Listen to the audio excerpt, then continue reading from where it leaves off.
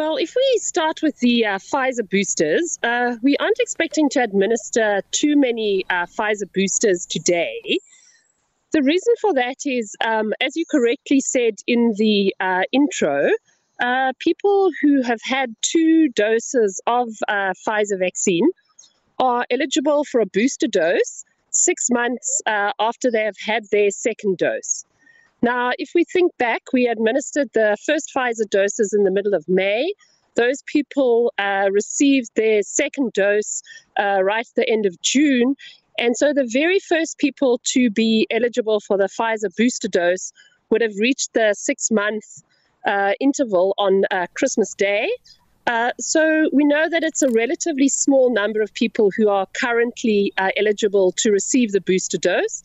And as time progresses, obviously more people would reach that 6-month mark and will be eligible to receive the booster dose. Mm-hmm. However, we did also announce that from last week, people who are vaccinated who received the J&J vaccine are eligible for a booster dose. So that's remember they had the 1-dose J&J vaccine. They are eligible to receive the booster dose 2 months after they received that first dose. So the number of people who are eligible to immediately to receive their booster J&J dose is much higher. That was opened up on Friday, and we did see some people being vaccinated, but we are hoping that starting today, those people who've had 1 dose of J&J 2 months or more ago will come forward to receive their booster dose. Mm-hmm. So people that got the Johnson & Johnson shot can also get a Pfizer booster shot. Is that correct? No. And that's a good question. So let's just be very clear. If you received 1 dose or the 1-dose J&J vaccine, you are now 2 months or more ago, you are eligible to receive a booster dose of J&J.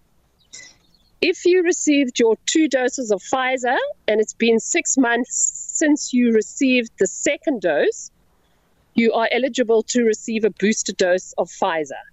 Uh-huh. Currently, we are not mixing and matching. We are offering in line with what has been approved by SAHPRA and currently recommended. We are only doing what we call homologous boosting. So people who receive J&J receive a J&J booster. People who received Pfizer receive a Pfizer booster. Okay. So J&J, so people that has got 1 booster shot must also wait for, so people that's got the Johnson & Johnson shot must also wait for 6 months before they can get their booster. No. So I know it's quite a lot to take in. So let's take it one at a time. So people who received J&J vaccine, so those people received the 1-dose schedule. If there's been a 2-month interval since that a person received J&J vaccine, they are now eligible to receive a booster of the J&J vaccine. Uh-huh. So anyone who was vaccinated before round about the end of October, so that would be 2 months ago, there has to be a 60-day interval. Those people are eligible to receive a booster dose of J&J.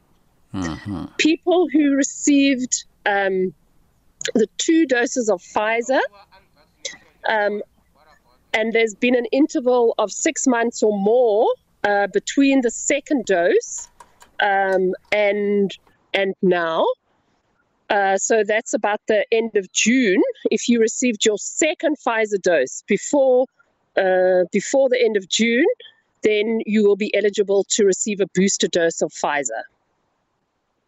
What message now? Because people are now getting their 3rd booster shot if they qualify. But what message do you have for those that are still not vaccinated?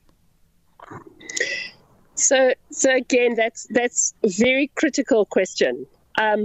We are offering booster doses because we know they give benefit to people. and they provide additional protection.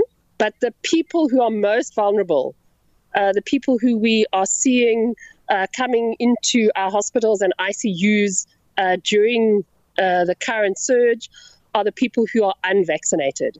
So our focus still remains on ensuring that all South Africans are vaccinated, either with J&J or Pfizer, and we would really urge any person who's not vaccinated, and especially older persons who are not vaccinated, to come forward and be vaccinated.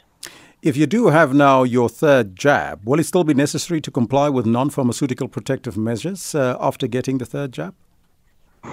So no vaccines are ever completely effective.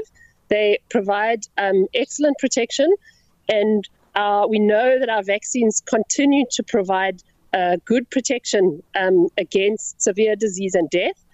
However, no vaccine works 100%, and it is therefore very important that even people who are fully vaccinated and who have received their booster dose, that they continue to follow the non-pharmaceutical interventions. And lastly, Doctor, is the department now also offering a second Pfizer shot to children between the ages of 12 and 17?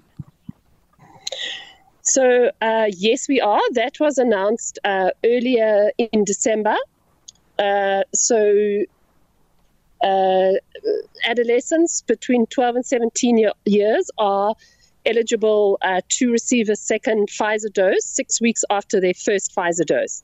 For now, that age group is not eligible to receive any booster doses, partly because of the interval. They haven't reached the 6-month period, but booster doses are also not yet approved for that age group.